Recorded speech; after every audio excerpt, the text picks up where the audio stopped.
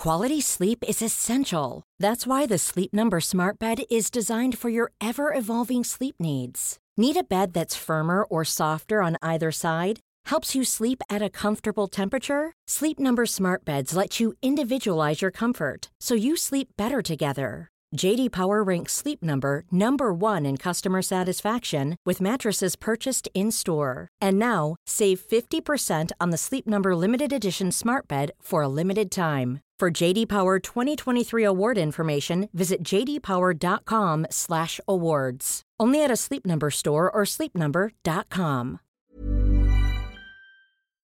In a sudden flash, it all comes clear. It's a eureka moment, an epiphany. Hi, I'm Marcus Smith, host of the Constant Wonder podcast. The world offers marvel, meaning, and mystery around every single corner. In nature, art, science, culture, history, we talk everything from bees and beetles to obelisks and asteroids. Experience the thrill of transformative encounter. We'll bring more wonder to your day. Listen to Constant Wonder wherever you get your podcasts. Hello and welcome to another episode of History Hack. This is going to be brilliant today. Before we say a single word, I want to say that if there is a French historian out there who has dedicated many years to researching Napoleon in a sensible way and would like to come on and talk about his life with us, we would welcome you with open arms and give you a platform to discuss him. But we don't have one of those right now. What we have on a Sunday morning, I know I'm hungover, I don't know about Marcus and Zach, we have Zach White, who is a Napoleonic historian. He's our Napoleonic correspondent, basically. Our little Napoleonic god, a Wellingtonian god, because he doesn't want to be a little god without a penis. And we have Marcus Cribb as well, who is one of the managers at Apsley House and therefore has not got a lot of time for Napoleon. And they are going to bring you, on this Sunday morning that we're recording, a Brit's guide to Napoleon. Guys, are you ready? Definitely. Marcus, I feel like this is going to be the death knell of my entire career, and if I ever walk into a room full of Napoleon fans, they're all just going to want to kill me. But yeah, let's do it. You never wanted to go to France anyway, did you? Well, he's not going to get his passport now, is he? Zach's a proper academic, whereas I can give guided tours and declare my bias, and it's my house, so my rules, so I just feel sorry for Zach after this. Excellent. Right, okay. As we said, anyone who wants to come on and have a sensible chat about Napoleon, we will do it. But this is a Brit's guide to Napoleon. I can't wait for this. Right, guys, you're going to talk topically going through his life, aren't you? And you're going to rotate between who does the sensible stuff and who basically takes him apart. So let's start with his birth. Marcus, this did not occur in France, did it? No, the great hero, inverted commas, of France. He's not even French. He gets born the same year that in Corsica, that Corsica is given from Genoa, so Italy, to France. In fact, his parents are early on involved in independence for Corsica from France. So he's brought up amongst all of these and is deeply divided. In fact, in his younger life, he's got this huge family, and there's quite a few of them, including Napoleon himself. Who has a dalliance with joining the Royal Navy back in Britain to fight against France. So that would have turned out history a bit differently if he'd been at Trafalgar on our side. But he's not even Napoleon Bonaparte. He's Napoleon Bonaparte. He's Italian blooded from minor aristocrats. But because he doesn't like people associating him with the Italian spelling of his name, because he has a hang-up with this all the way through his life. He speaks with this very kind of thick Italian accent. And in just before his Italian campaign in the mid-1790s, he deliberately changes the spelling of his name. So he drops the E off of the end of Napoleon, and he drops the U out of the middle of Bonaparte, so that it looks more French. And it goes back to his time at military college, where he was bullied quite relentlessly for the fact that he was essentially not typical French. And this whole thing that Marcus mentions about the Corsican move for independence possibly leads to him having sort of daddy issues. We can't be certain because there's so much kind of myth surrounding Napoleon's early life anyway, and there isn't a lot of documentation for it. But what happens is that initially the family had a strong allegiance to the leader of the Corsican independence movement, a guy called Paoli. And Paoli had to go into exile after the French kind of asserted their control over Corsica. But Napoleon's dad didn't. He kind of accepted amnesty and sort of ingratiated himself into French society, which is part of the reason why Napoleon's able to go to military college anyway. But he kind of ends up having this issue with his father in sort of betraying the cause of Napoleon, of Corsican independence. And there's an interesting kind of irony to all of this, because in 1790, he goes back to Corsica to meet up with Paoli, who's been able to go back after the revolution in 89. And they end up having a falling out over the execution of the king, and Napoleon's family has to flee Corsica, never to go back. So he kind of ends up being stabbed in the back by his own hero. So it's an interesting little kind of psychological dynamic going on there right from the start. Firstly, I suspect there were many reasons he was bullied, and second, one of them being that he was so short, and also. Oh, but that's a myth. Go on. Is he not short? Oh, he's not short. No. Oh, he wasn't 4'11" and fighty. Yeah, no. He was fighting. Propaganda is really good at the time, especially when you've got Duke of Wellington, who's very slim, very slight, like tiny by even modern standards, and Napoleon, who's like 5'6", which is like average height is like 5'7". He is just below, but a lot of his marshals are pushing on towards like the 5'11", 6 foot mark. So compared to Wellington, compared to his like peers, he looks quite small. And just like today, where we've got like comics in the press, we got comics back then. In fact, actually, if anything, they were really punchy. That's a pun, the Punch magazine. And they were really, really good at displaying him as short, fat. In fact, linking in, they called him the Corsican Fiend.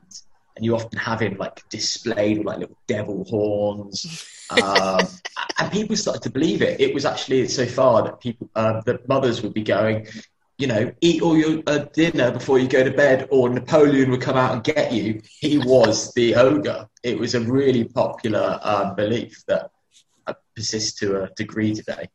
Yeah, it was definitely turned into like a little goblin. It helps that you've got a guy called James Gilray producing caricatures at this time, and Gilray was an absolute genius in how he put together his cartoons, full of satire, these neat little references, so beautifully detailed. And that really does help to kind of create this image of Napoleon as this tiny little guy. He is actually called the Little Corporal by his soldiers, but it's thought that might more likely have been a term of endearment. Yeah, probably. Because actually Napoleon was never a corporal. So, you know, the name never kind of works out.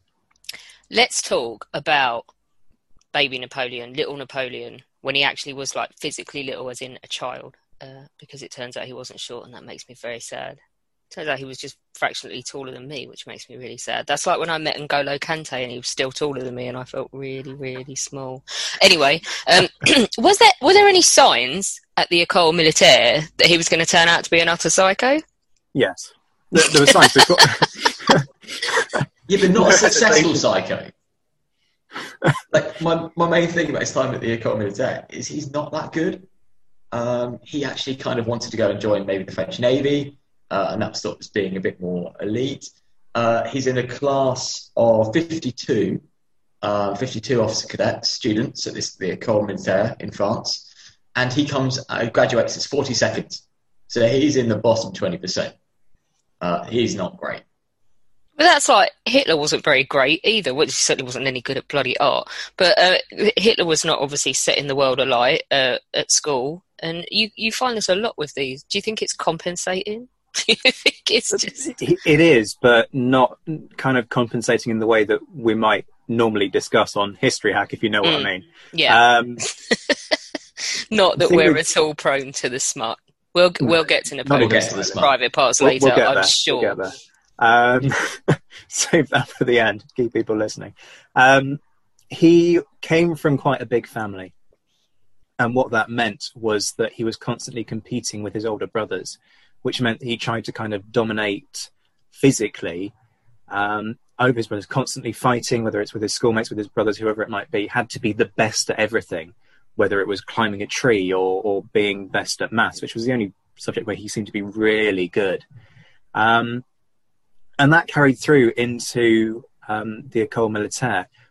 But ironically, he was a complete loner. So you have this image of Napoleon, this glorious guy who everybody kind of has this infatuation with.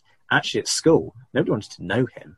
Like we've said already, that he was bullied for the fact that he wasn't kind of classically French. He came from minor nobility and probably had a chip on his shoulder about that. There's this whole thing about him being dedicated to Corsican independence amongst a peer group who were from the nobility of Ancien Regime France. They were completely invested in monarchy and nation. Mm-hmm. And so they had no interest in this kind of Corsican independence thing. And he just seemed like a bit of a weirdo to them. And even his teachers were kind of going, why is he so fixated with Corsican independence? He really needs to kind of get over this. Napoleon, a bit of a weirdo. When they're all going out drinking, trying to charm the ladies, he's sitting in his room reading. I think he has a stab at like writing 1 or 2 novels. And they say, oh, he reads so much. And he goes, it just goes on and on about him sitting in the room by himself, and everyone else is out enjoying the highlights of, Parisian life and really living it up large. He doesn't. And so socially, very strange. You can kind of imagine, by modern standards, that one kid in the corner doodling in their notebook in class. It's probably us, to be honest. Yeah, this is exactly what I was thinking. I mean, I've got no issue with him being a bookworm. But the thing about Napoleon is everybody kind of talks about his military prowess and his ability. But because he spends so much time reading, he basically steals loads of other people's ideas and then makes them work for himself. And so everybody talks about Napoleon's genius. His genius essentially is to take other people's concepts and make them work. His genius is plagiarism. Basically, yeah.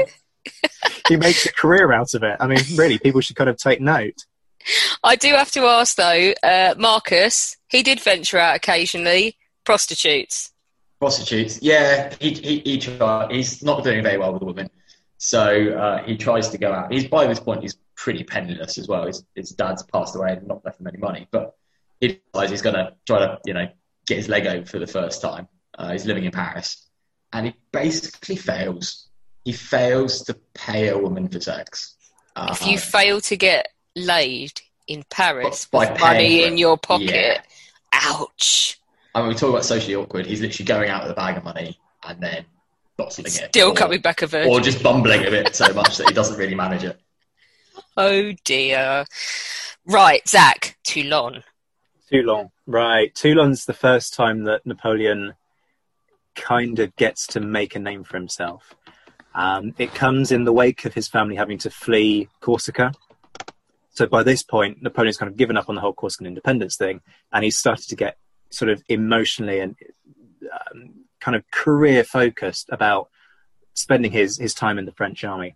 And the city of Toulon, there's a change of government and there's a revolt. There's a royalist revolt, and Toulon is one of the towns that declares for the royalists to try and restore the French monarch to the throne. And they get support from the Royal Navy. A fleet under Hood comes in and supplies them and helps to kind of organise the defence. And the French government kind of looks at this and quite clearly needs to retake the city, partly because a big chunk of the French Mediterranean fleet is based in Toulon. And so Napoleon turns up, and this is one of those times where he actually does really well for himself, and it's literally just him. It does help that he has the ear of some key people in the government, and he's able to constantly kind of badger them and push for, basically essentially saying his superiors are incompetent and people need to follow his plan because his plan is the best. In fairness, he has got this really dynamic plan, and I think if he'd had the support of his superiors, particularly the general commanding in the region, his plan probably could have worked, but it kind of gets sabotaged along the way because his superior doesn't like the fact that he's got this little major by this point. He's been made chef de bataille, which is the equivalent of the artillery. He's managed to make it artillery. Because Napoleon qualifies as an artilleryman. That's always his focus and his preoccupation the whole way through. It's the only thing I can't say against him. Yeah. And so he does a really good job of kind of reorganising the artillery, bringing loads of pieces together. At one point, he's injured, leading an attack on a fort. He ends up with a British bayonet stuck through his thigh. At one point, there's talk about maybe they need to amputate, but that never happens. I mean, imagine how different history would have been if that had been the case. But yeah, I mean, I haven't really got any issues with his time at Toulon. It's kind of Napoleon working really hard, doing what he does best, kind of organising things, injecting some energy, coming up with a good plan and making it work. And he's eventually able to position artillery in such a way that the British are forced out of the perimeter defences that they've built around the Bay of Toulon, and is then able to fire on the British fleet. And as soon as that happens, the British obviously pull out, they can't risk their warships, and they haven't kind of prepared for this eventuality. There haven't been sufficiently well-laid plans to burn the French fleet, and so the French are able to, in effect, recoup most of their Mediterranean fleet off the back of what Napoleon does. And it's really important in terms of him receiving promotion. Quite quickly, he becomes Brigadier General off the back of that, but then turns down a posting to the Vendée to put down more royalist uprisings because, quote, there isn't enough glory in it for him, which gives you a flavour of the guy. He's always chasing something that's going to sort of further his name. Oh dear. You say nothing against Toulon. The day after it's captured, 200 collaborators are shot with no trial. Is that just Napoleon, though, in fairness? That's not just Napoleon, but he's now taken over command and he's not exactly stopping this. And these are that's true. Killings. I always think there are other now points. Mass executions in the streets. I mean, there are other points when slaughtering civilians is definitely his thing. Oh, yeah. I think we're coming to those, aren't we? Marcus has got that on his list. Marcus, do you have to give him credit for the bridge at Arcole? Not as much as he's given. Basically, he's like, no, I do not. Dismiss. So Arcole's really important for the what I always term the cult Napoleon. I think that's fair, Zach. He's really successful in building up himself or not discouraging it. And it still persists today. There is a Bonapartist political movement. There are people who would genuinely have his picture above their bed or in their study. It's quite big in ways that we don't see of other people. It's worse than that, though. I mean, I've seen people kissing symbols of Napoleon, whether that's busts of him or things like French imperial flags from this period. Later on, we'll talk about a guy who Marcus and I dealt with on Facebook who refused to listen to any sense of reason whatsoever, but that relates to Waterloo and Borodino, so we'll save that for you. I was going to say, you must get a lot of it on. There must be a fair amount of loons on social media. It takes up too much time. And if you think of Trump's ultra-loyalist fan base, the politics doesn't correlate, and we'll get to that as well later. So I'm not saying Napoleon was Trump at all. But if you think about the utter kind of blind belief in everything that comes out of Trump's mouth that some of his supporters have, you can get the exact mirror image of that when it comes to Napoleon. And we've had people, because Marcus and I spend a lot of time trying to inject kind of a subtle bit of nuance into these lot more subtle than what we're doing right now. Yeah. And people just won't have it. And they'll just kind of blindly scream Napoleon's own propaganda without actually questioning it. And that's really the problem. And that's actually Arcole. That's exactly it. So at Arcole, he basically is leading a battle, and it's all based around this bridge. And there is beautiful painting of this young Napoleon with long brown hair, glittering blue eyes, with a tricolor flag in one hand and a sword in the other, charging up this bridge. And then there's always close-ups paintings of him looking like some sort of Prince Charming with the he looks great. Waft. He looks stunning. Like I'm trying to think, it's more of a Hugh Grant kind of figure. Is it a lie? Absolute lie. So what he does is he grabs the flag. He runs forwards, and then he sees that the bridge anyone who's going onto the bridge is getting shot. So he stands on this little mound just to the side, plants the flag there, and starts waving everyone forwards. In fact, it draws so much attention from the far side that there's a general stood at the front waving, that people are getting shot left, right, and centre, that one of his men basically grabs him, effectively bundles him down the slope. He stands up all covered in mud, and they push him back down again, going, just stay out of the way.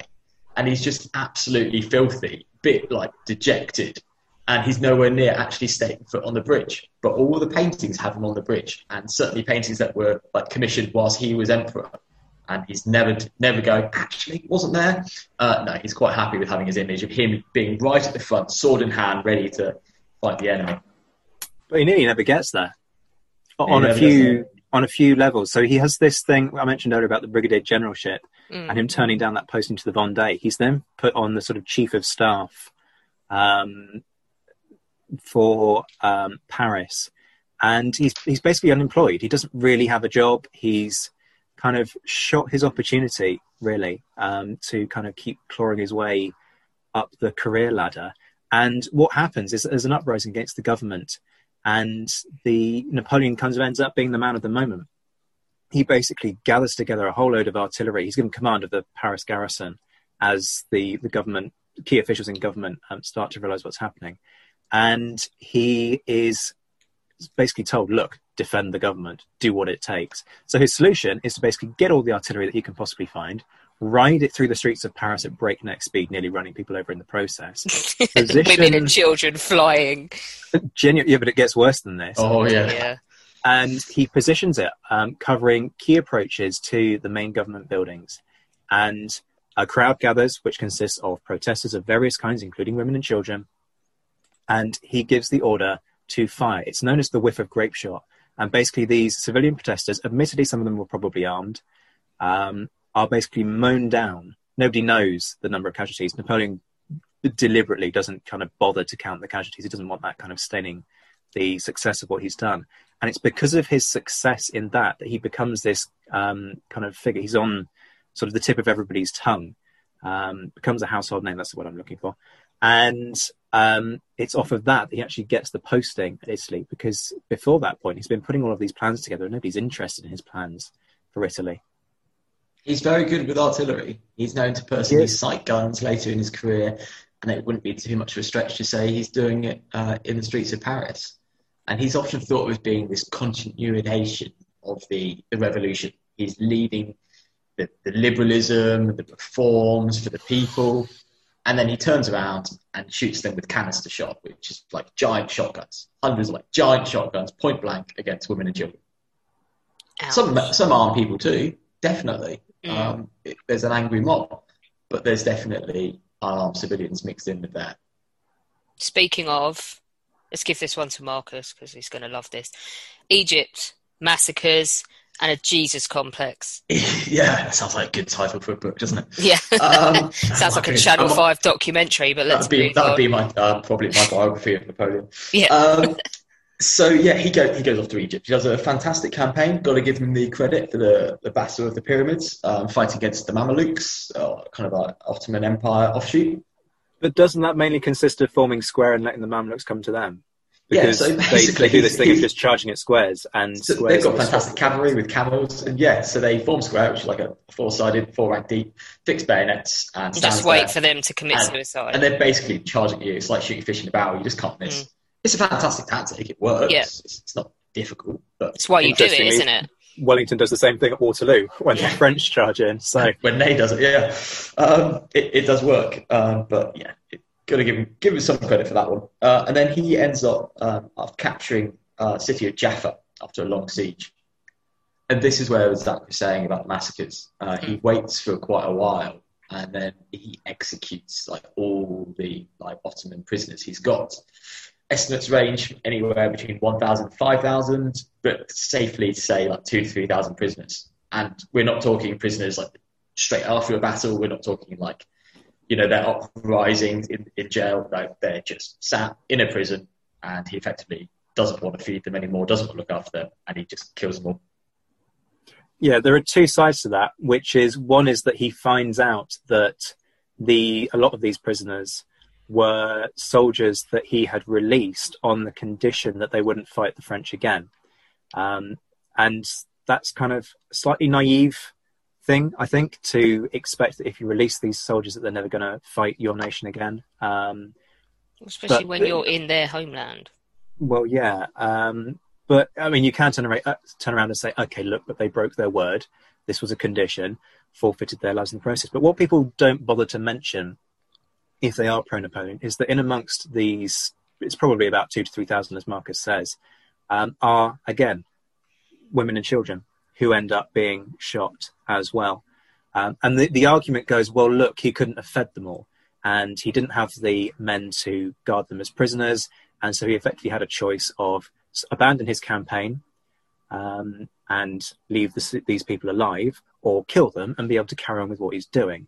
But whichever way you spin it, you can't justify killing women and children, in my opinion. Not even in the military era of the time. I don't think it's justifiable. It wouldn't have been acceptable under the general codes of war. And so he kills them all, effectively. I think they start shooting and then they get bored of reloading, and so they fix bayonets and start stabbing away. And you can imagine it would have been terrible scenes. Then he kind of gets some sort of karma for it, but not personally. His army in the city suffered from a traditional biblical plague and boils, pestilence kind of plague. And this is where the Jesus complex comes in.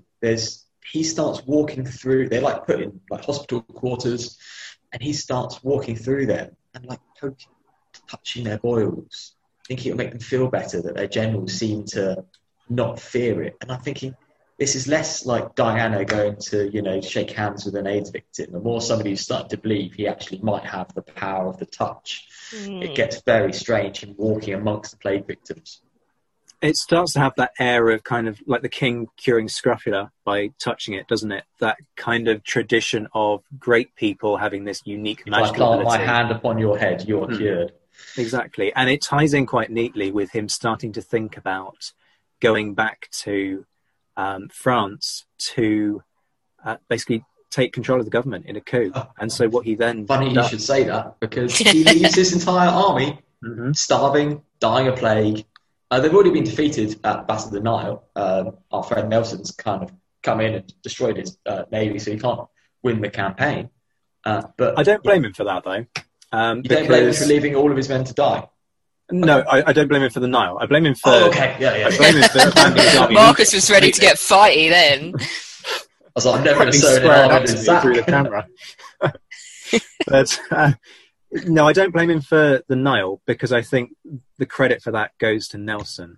The French fleet was kind of anchored in Aboukir Bay in what you'd kind of expect, and Nelson takes a bit of a gamble and he kind of gets his fleet behind the anchorage point, which was risky because you've got the French fleet, you've got a small strip of water, and then you've got the shallows, so his fleet could have run aground.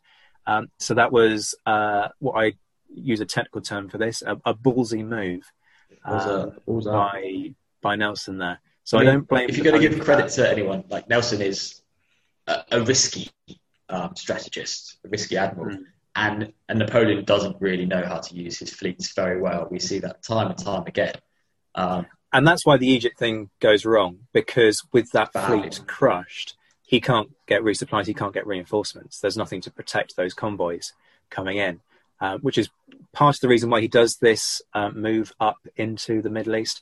But the whole strategy for the Egypt campaign is kind of typically Napoleon, really ambitious, but nobody sort of quite seems to have dotted all the I's and crossed the T's. I mean, we say Egypt, he's pushing into like modern day Jordan and all the way up the coast. Jaffa's Israel, isn't it? Yeah. Plan beyond that was potentially, can we use Egypt as a base to strike into India? Now, if you look at a map, that's kind of Alexander the Great style thinking. And again, we kind of come back to that thing of kind of great man thinking and kind of being a big fan of people like Caesar, who we've got evidence of him kind of idolizing from very early on. It comes back to this whole kind of Messiah complex of he can do anything and nobody can stop him. Caesar complex, that's going to end well, isn't it? Right, okay, you've mentioned the coup. What happens? Yeah, so he comes back. He's noticing again, he's left his men. Sometimes take years to get home if they survive. And they never go back and get them. They just had to figure it out themselves. They get defeated by the British in the end. Yeah, they fight on a bit. Britain goes over and sends quite a small expeditionary force, and they fight again. Actually, some quite good battles, but we'll get into that another time. And most of them get left. Very few ships left that come back and get them. And some of them do if they survive, take a long time to get back. And so Napoleon kind of comes back himself, and he rewrites the immediate history. That was a really good trip to Egypt. That went really well. My troops out there having a little colony, little holiday. You know, it's just like the south coast of Spain. Having saw the sights, saw the pyramids. Saw the got pyramids. the Rosetta Stone. Yeah, brought back the Rosetta Stone. Does he not get blamed for shooting the nose off the Sphinx? It's not true, is it? But it's quite funny. He does go on a guided tour into a pyramid and gets lost, and apparently comes out really scared. There are rumours, like, you know, it's a bit like Tomb Raider. He sees some stuff in there. See, I'm quite jealous of that, because these days you can't go in the pyramids. No. So you can go in the main one.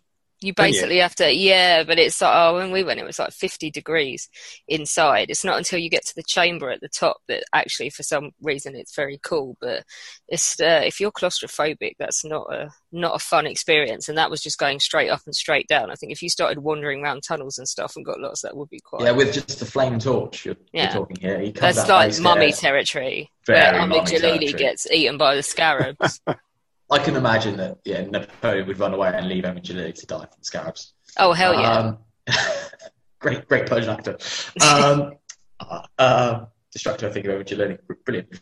And he's Chelsea as well. We love him. Anyway, we were talking about the coup. So he's buggered off home. So he's buggered off home. He's talking about mummies and holidays in Egypt. And he's spun it all as a great success. And basically, he then instigates a military coup. This is not like a continuation of democracy in any sense.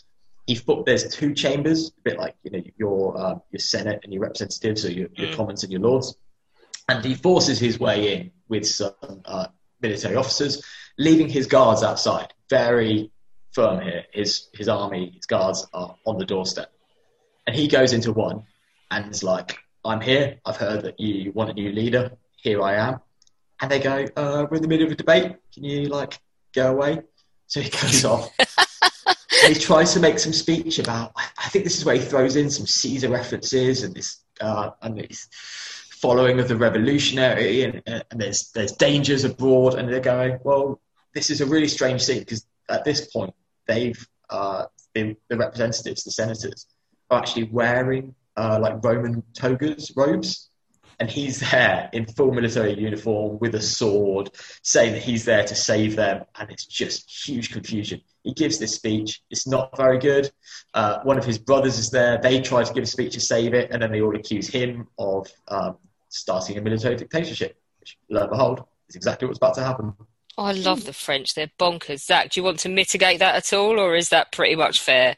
It is kind of fair. I mean, it's almost worse. I think Marcus is being quite kind about Napoleon's speech. He screws the whole thing up. He kind of has this sort of mini nervous breakdown in the middle of it all, and genuinely can't get his words out. He just kind of starts talking incoherently, and everybody's kind of going, "What the hell are you chatting about?" And he has to go and have a lie down, whilst his brother, as Marcus says, tries to salvage the situation with a much better speech, in fairness. But the one thing I would say is that it's not just Napoleon on his own. He is encouraged by his former kind of, what's the word? Marcus, we're going to have to edit this. Paul Barras. Napoleon's his protege. So he's encouraged by a few people, including his kind of former mentor, a guy called Barras, who's one of the leading people in the government. And they've looked at the way in which the government has completely mishandled the conflict. Because you have to bear in mind that throughout all of this period, France is at war. It's not just Napoleon who's fighting France's campaigns. And initially, there were a lot of really important gains in Italy, thanks to Napoleon. He gets this kind of nickname, the Italian whirlwind. That's how he is trusted with the Italian campaign. But it's also seen as a nice opportunity to get this really famous, really popular kind of French hero out of the way. Go send him to Egypt, where he can't make trouble for us, and kind of be an opponent to us and topple the government. Clearly, that didn't work out very well. But during the time that Napoleon's out in Egypt, the French have lost their gains in Italy. They've lost their gains in Germany. And it looks like the government is sort of just a little bit incompetent. And that's why he has this kind of sense of, I can do so much better, and why he comes in and sets up this consulate system where you've got 3 consuls, and he surprisingly makes himself the most important of those. Does he also not completely reduce the impact of the other 2? Yes, so it's meant to be 3, and they're meant to rotate every year: first consul, second consul, third consul. Yeah, we never get to the second and third. I mean, they still exist. It just rotate from Napoleon to Napoleon. One of them actually does the bulk of the work for Napoleon, for the Code Napoleon. But he's first consul, and the first year comes and goes, and he's still first consul. And then later on down the line, he's first consul for life. Starts to sound like Caesar here, anyone? Just shades of Oliver Cromwell here, isn't there? Shades of Oliver Cromwell mixed in with a Caesar complex. And a Jesus complex. And a Jesus complex. Wow. And we've got all of that in a Corsican general. It's quite interesting. This can only end well. Right, Marengo. Again, he's portrayed, isn't he, as going across on a magnificent white horse, so like a demigod. Painting. If you go to, I think it's in the Louvre. If you go into this, you've got him on a white stallion. Oh, it's that one. Zach's holding it up. You will see rearing this. And on his feet, it's got the stones of Alexander, and it looks like a heavy metal album cover. Yeah, flowing hair again, and the robes rippling back in a heavy. You need like a proper wind machine for this. It'd be like a L'Oreal. You need one of the 40 grand Beyonce ones that Aero. Yeah, that's the one. That's exactly Steven what Tyler said on stage that he had envy, so he went and bought one as well, so he could. Maybe he's born with it. Maybe it's Bonaparte kind of thing going on. What's the issue with this painting, Marcus? Absolute bollocks. Is he not on a donkey?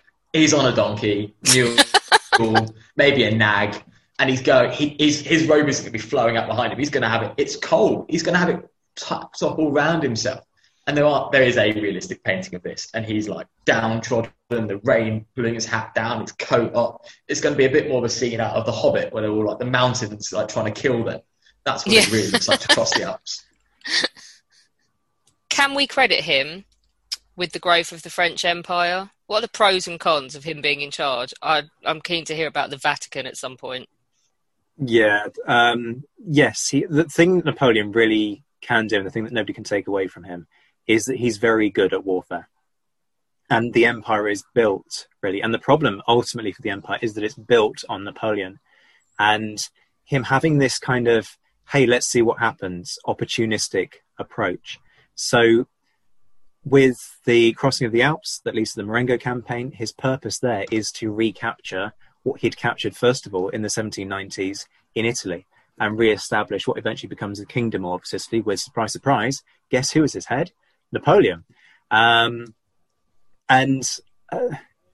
are points when Napoleon's ability on the battlefield kind of deserts him.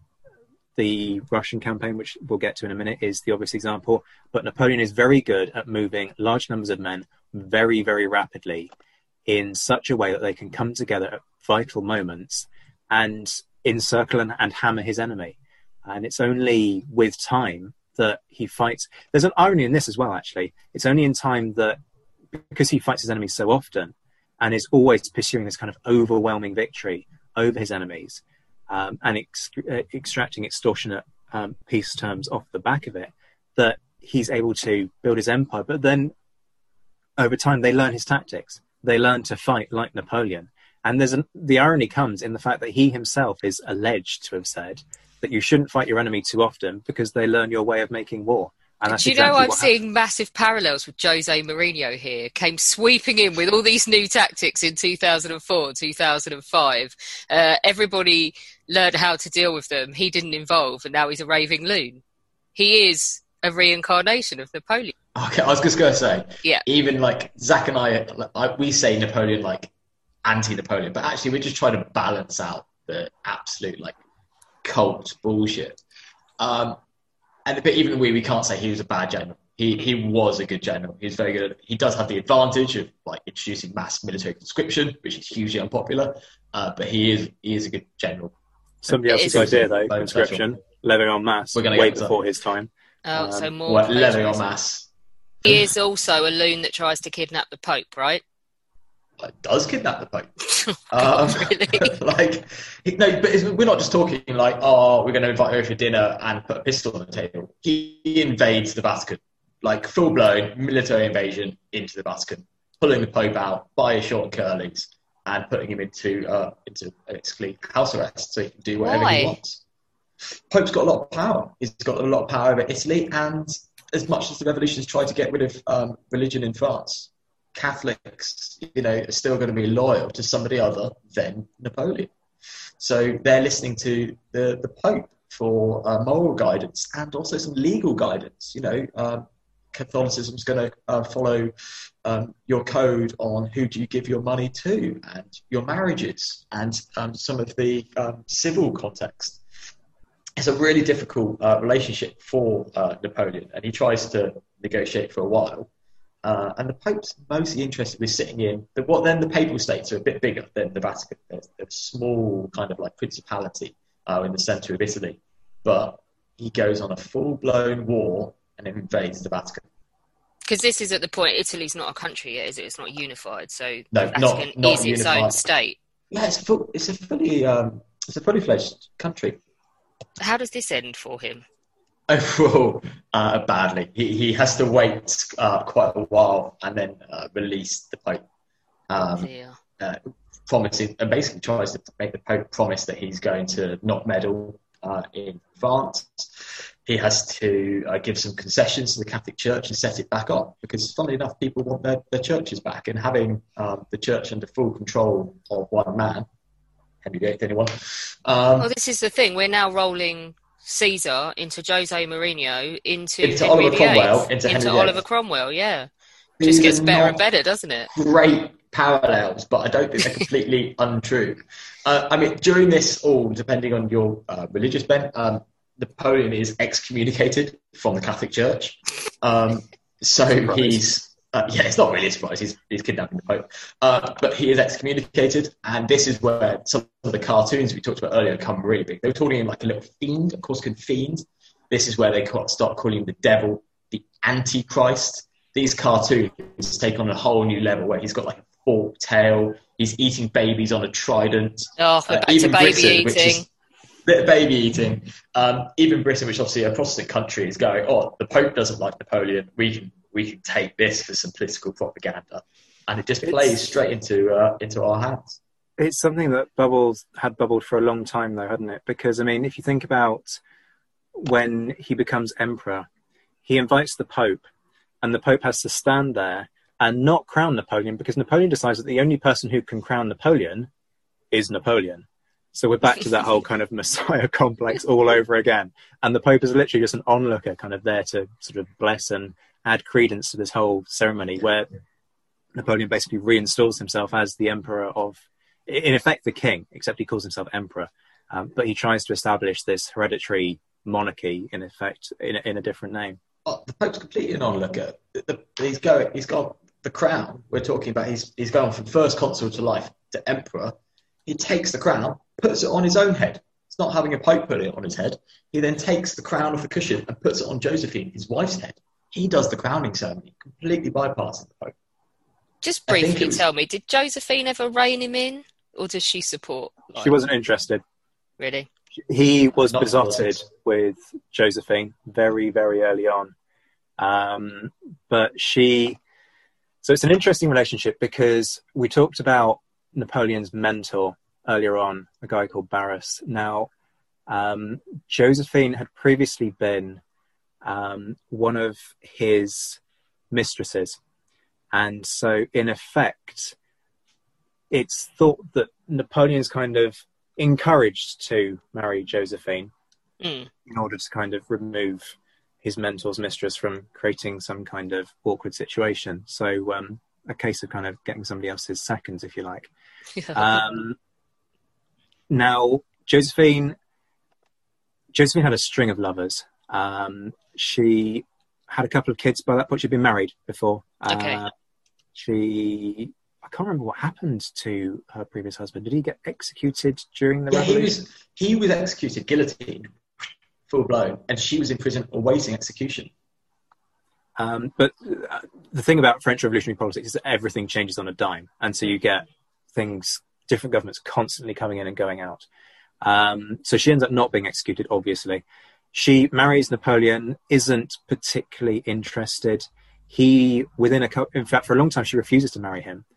They marry shortly before he goes off to fight the first Italian campaign in the 1790s, mid-1790s.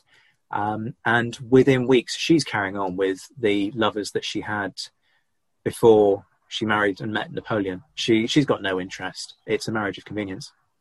One thing that I find very strange about Josephine is that's not her name. That's the name that Napoleon gives her. Because it sounds very French.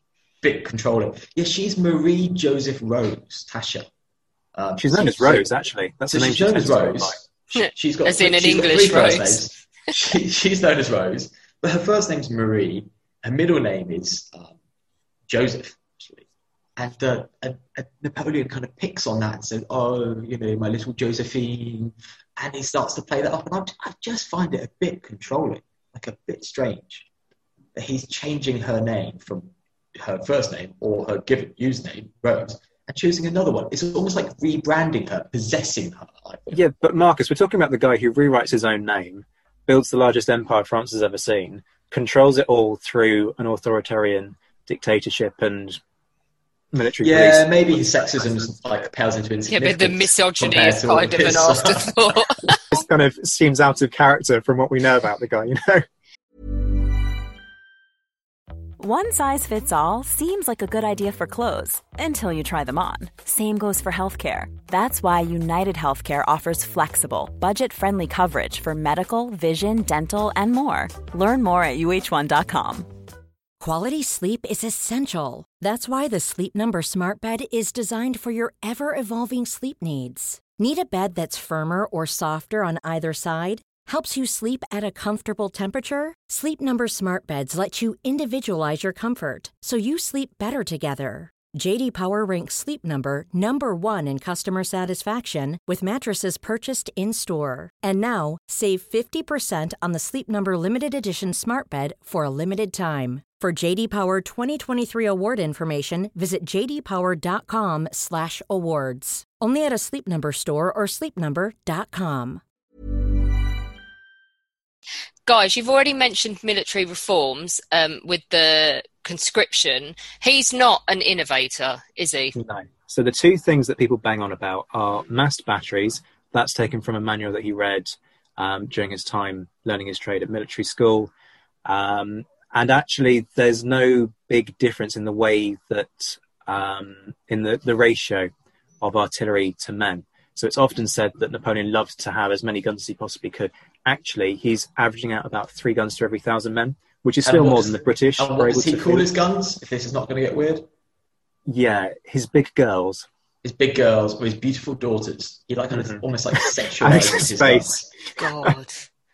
There is nothing about this man that isn't massively creepy. What about the Code Napoleon, which I'm not surprised he names it after himself. Well, but the Code Napoleon, it after himself, he's got his to greatest put it together. achievement ever of reforming all of the things, apparently working tirelessly through the night, writing this new document. Someone else wrote it, right? You're going to tell me? Yeah, of course he did write it. He barely supervised it. It was actually, so we were saying earlier, it was actually the second consul who doesn't do a lot of consuling because it's Jean-Jacques Regis de Cambres. I hope I pronounced that right. He's the second consul, and he basically leads like a project team. He gets a team of half a dozen lawyers, and they sit down. And don't get me wrong, French law at this time needs reforming. It's like changes from the north to the south. It changes by county. The law within Paris is different to the laws of the suburbs of Paris, and it massively is biased towards A, the aristocracy still, and B, the church. So it needs reforming. But Napoleon kind of goes, look, we need to reform it. Gives it to one man to do. He works tirelessly on it with a small team and completely rips everything up and starts again. Napoleon comes in with some very strange suggestions, like if you're doing inheritance on its twins, it's very complicated.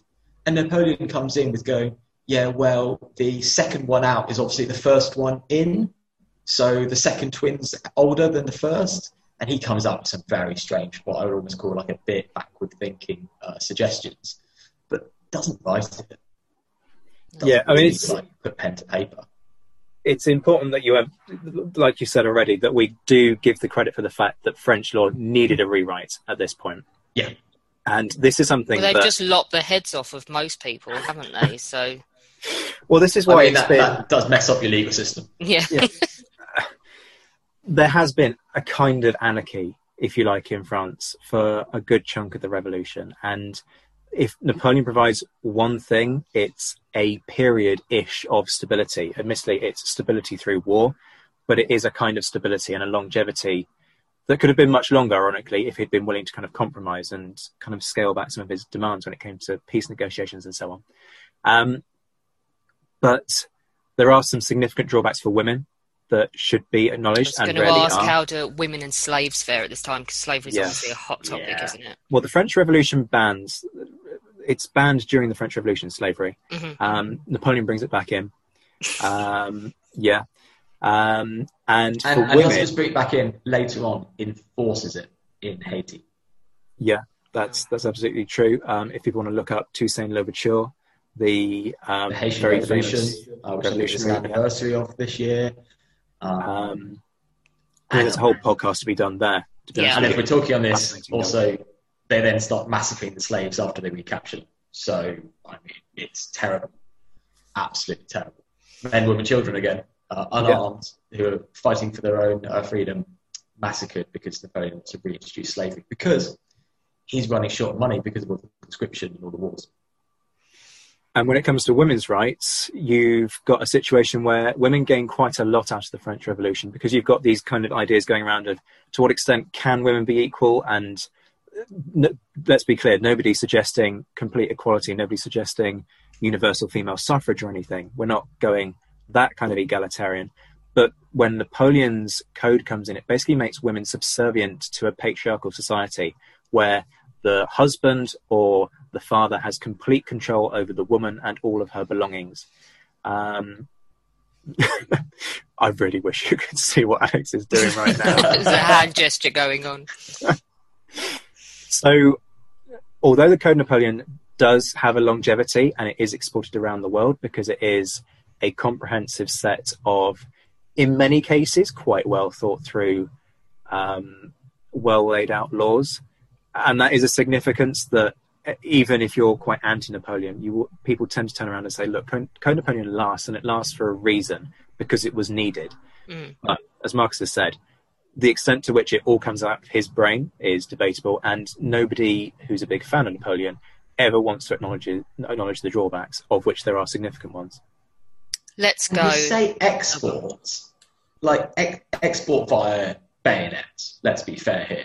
I wasn't into like places like Spain. Yeah, that's because true. he conquers the country. Yeah, but it's always being held up as going to all these other nations.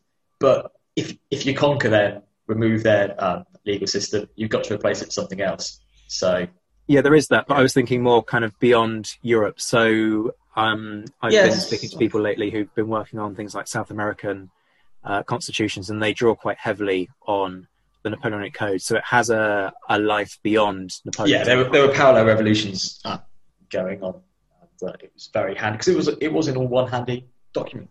You could get to it. It's very very well produced by Jean-Jacques. I think we've got to give him some more credit in history. Right. Okay, we are now at the sharp bit, aren't we? Portugal and Spain. Tell me about that first. Right, Napoleon. You know how he said he kidnapped the Pope? Guess what he does? He basically kidnaps the Spanish monarchy. It's a little bit more complex than that. So let me give the context. But he does. Yeah, but basically this is what happens. He takes them hostage and tells them to kind of give up the Spanish throne. But we'll get there. There's, throughout this period, apart from a 18-month span called the Peace of Amiens, Britain and France are almost constantly at war with one another. And it takes its toll on both countries, militarily, but also financially. The thing that Britain is able to do is bankroll other nations to fight Napoleon. So it basically hires other nations' armies, in effect, gives them these vast subsidies, and sort of hires them as kind of these massive mercenary forces by forming a series of coalitions against Napoleon. Unsurprisingly, Napoleon gets quite hacked off with this. Now, some people say, oh, it's always the British who are kind of causing these wars. That's not true. There are plenty of instances when Napoleon gives as good as he gets, which isn't often acknowledged. And on many instances where other nations are encouraged to join a coalition, it's quite often because they've got lasting grievances from the last time that he beat them, where he extracted excessive peace terms. And so in a way, he kind of contributes to this endless self-fulfilling cycle of war. But by 1807, he's reached what is effectively the height of his power. People think that the time when he's in Moscow, 1812, is the height of his power. It's not. By that point, it's all falling apart at the seams. 1807, there's a treaty... Literally with frostbitten bits coming off. Yeah. But 1807, he's rocking it. Yeah. He's just signed the Treaty of Tilsit with the Russians, and he sets out what he calls the continental system, which is basically this idea that nobody in Europe is allowed to trade with Britain. And it's a great concept, except that other nations aren't particularly keen. So it goes back to that podcast of the day about buying British. Yeah. And it's a great system if you assume that every other nation in Europe is quite happy to have their economic policy dictated by one guy. But surprise, surprise, they're not. And so it starts with Portugal, because he issues this ultimatum to the Portuguese saying you're going to close all of your ports to British trade, which is a massive problem for Portugal. A good chunk of their wine trade is actually with Britain. And he also issues some demands on arresting British expats and so on. I think you're being too kind. Portugal has got a military and trading alliance with Britain that goes back to the 1400s. So this isn't like, oh, we quite like you at the minute. This is an old document. I believe the oldest standing military and trade agreement in the world as a legal document. And two, he says close the ports. And then what does he say after that? I actually want you to declare war on Britain, a nation that you quite like and get on very well with. I want you just to, out the blue, declare war on Britain. And under severe pressure, Portugal do it. And they even act upon, they try to impound a few Royal Navy vessels in Lisbon and then get blockaded by the Royal Navy in return. And never works well, certainly in the Royal Navy, does it? It doesn't really work well. But it's not very active or very hard. The Royal Navy actually send people into Lisbon to start secret negotiations straight away. But even after the Portuguese government comply with every single request, still get invaded. They do. And the Portuguese army isn't particularly... You've got to bear in mind that the French army is very well trained. Yes, it's a conscript force, but it gets honed. It's very hyped on the success of Napoleon's string of victories. It is the leading army in Europe. So the idea that the Portuguese army is going to be able to withstand the might of the French Imperial Army is just ridiculous. There's parallels with Germany going into Belgium in World War I, isn't there? Yeah. They can't defend themselves. There's not really an excuse for going in, but you're going to do it anyway. Exactly. But actually, the Portuguese know they're going to lose, and they don't actually put up any resistance. They don't actually fire a shot to defend Lisbon. Like Luxembourg? Yeah, more like Luxembourg. With their 600 troops. They know that the Portuguese army is okay, but they just know that they're just not going to win this. The one city, the civil powers there lock the gates for a couple of days, but no shots are fired. And still, the week after Lisbon is taken, the French start executing Portuguese loyalists in the streets. The one great thing that the Portuguese do is they manage to evacuate their treasure fleet. So there's this big rush to get to Lisbon to capture the Portuguese treasury and just take the whole of it back to France and use it to fund France's wars. The Portuguese just managed to get it out in time. It's like a Hollywood timing. You know, when James Bond cuts the wire and it's on 0.01, they're literally running down the streets of Lisbon as the gangplanks are coming up, and they sail out the harbour. They're sailing out the harbour as the French come into view of Lisbon, so they can physically see the Portuguese. Excuse me. They can physically see the Portuguese sailing away with the treasure fleet. And the commanders must have known what was happening. Juno must have known and just thought, Murd, he would have probably said something to that effect. Here. But then we get to Spain. French. Now, Napoleon had obviously had to move his armies through Spain to get to the Portuguese border. Spain was actually allied to Napoleon at this point in time, and that's something that people often like to ignore. Now, there are some who like to turn around and say, but there were plans for the Spanish to attack the French. It's a bit like the suggestion that the Portuguese were going to withstand the might of the French armies. Nobody in their right mind thought the Spanish armies, if they did invade southern France, were going to do anything useful or last or even succeed in any remote way. This is a big alliance. They fought against the British 2 years earlier in Trafalgar. This is really... Yeah, exactly.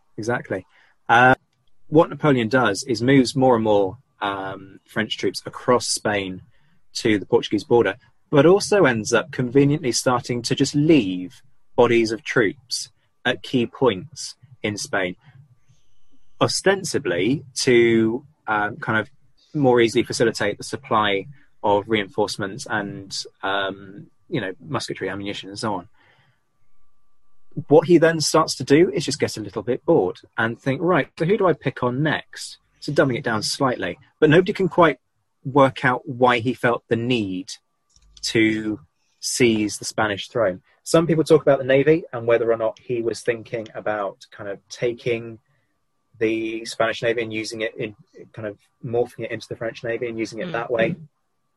Some people question whether he was planning an invasion of North Africa off the back of success in Spain. It's just not clear what the plan was. But what he basically does is kidnap the Spanish monarchy. There's a dispute going on between the king and his son, Ferdinand VII, and he basically summons both of them to Fontainebleau and says, right, what you're going to do, you're both under house arrest, you're going to sign this document revoking your claim to the Spanish throne. And what he then does is this classic Napoleon thing of cronyism, where he gives the Spanish throne to his brother, Joseph. Something we haven't touched on yet is the fact that he gives all of he's meant to be this famous revolutionary. He gives all of his best friends like ducal titles, princes and counts, and he gives thrones of Europe to his, I always find the term, feckless family. So we're rolling into Trump now, aren't we? Yeah. I mean, we've got the son-in-law. Actually, we do have the son-in-law.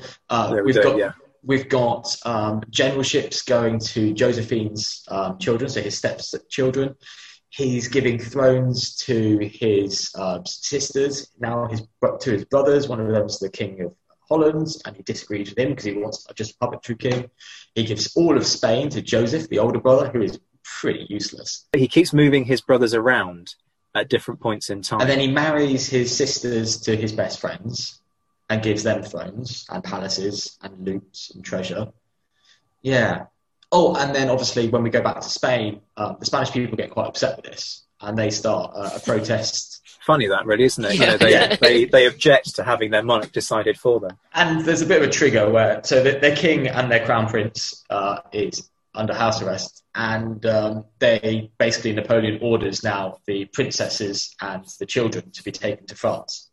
So they protest in Madrid. The Dos de Mayo uprising. Napoleon orders them all to be shot. And it's called. I'm not sure it's Napoleon in person who. Well, not Napoleon in person. I think we're going more down Joseph here now. Effectively, if we're going to be fair, we're going to another Bonaparte. They start a huge massacre, which turns into the start of a civil war. To be fair to the Spanish army, who were allied to these people like yesterday, they start coming into the city, breaking open the armories and defending those armories. And today, those generals, they're more like, I think they're majors, a bit more junior. These majors break open the armories and they start arming the citizenry, but also their soldiers. And they very proudly start they know as the Spanish War of Independence from the foreign oppressors, as they kind of, I think, rightly see it. So we know that Sean Bean comes in and that doesn't end well for Napoleon. But why is Russia then involved? Oh, so whilst Portugal goes to Britain and brings over Sean Bean, the Duke of Wellington and a lot of other people. And Jason Salkey, let's not leave Jason Salkey. Got to have Jason Salkey. Our friend Hugh Fraser is the Duke of Wellington, and David Troughton is the Duke of Wellington. Major Hogan, and Major Hogan, remember, he's now talking to Teresa, our friend, the Needle. Bernard Cornwell does very well, writing the newspapers as well. And so that starts the Major Hogan's talking to the guerrillas, who are the Spanish people who are fighting for independence. And that's all going on in Spain and Portugal. That's like Zach and my area of passion. So that's a whole other thing. We will do a whole podcast on that. But why is the idiot trying to invade Russia? Oh, because Spain's so complicated that it's just left and done with, in my opinion. Yeah, I mean, he spends a little bit of time in Spain, yeah, he does. The early phase of the Peninsular War is really, really interesting. Spain turns around to its arch enemy, Britain, and says, help, basically, anything you like, any money, any guns. They don't actually want troops initially, but the British being the British, they have a force on standby that's about to go and invade British colonies in South America, and suddenly diverts that force, which is under our... Yeah, they're in Cork, and the Duke of Wellington gets given command. Well, he's not, he's Lord Wellesley then. He gets given command. Arthur Wellesley at that point, but later becomes Wellington. He's sent to the region, goes to Portugal, and then spends the next 6 years fighting his way backwards and forwards across Spain, trying to kick the French out. Napoleon's only there for a brief window in 1808 to very, very early 1809. Just misses Wellesley. Wellington just misses him. Fights against Sir John Moore. Yes. When the Spanish have this really astonishing victory at a battle called Bailén, where they utterly humiliate a French force, and nobody knows where the hell this victory comes from. I speak to Spanish scholars who kind of say, it was like a dream. Nobody can really kind of account for it, because on paper the disparity in terms of quality is just huge. But that kind of acts as a galvanizing event for Napoleon. The French armies are pulled back behind the River Ebro.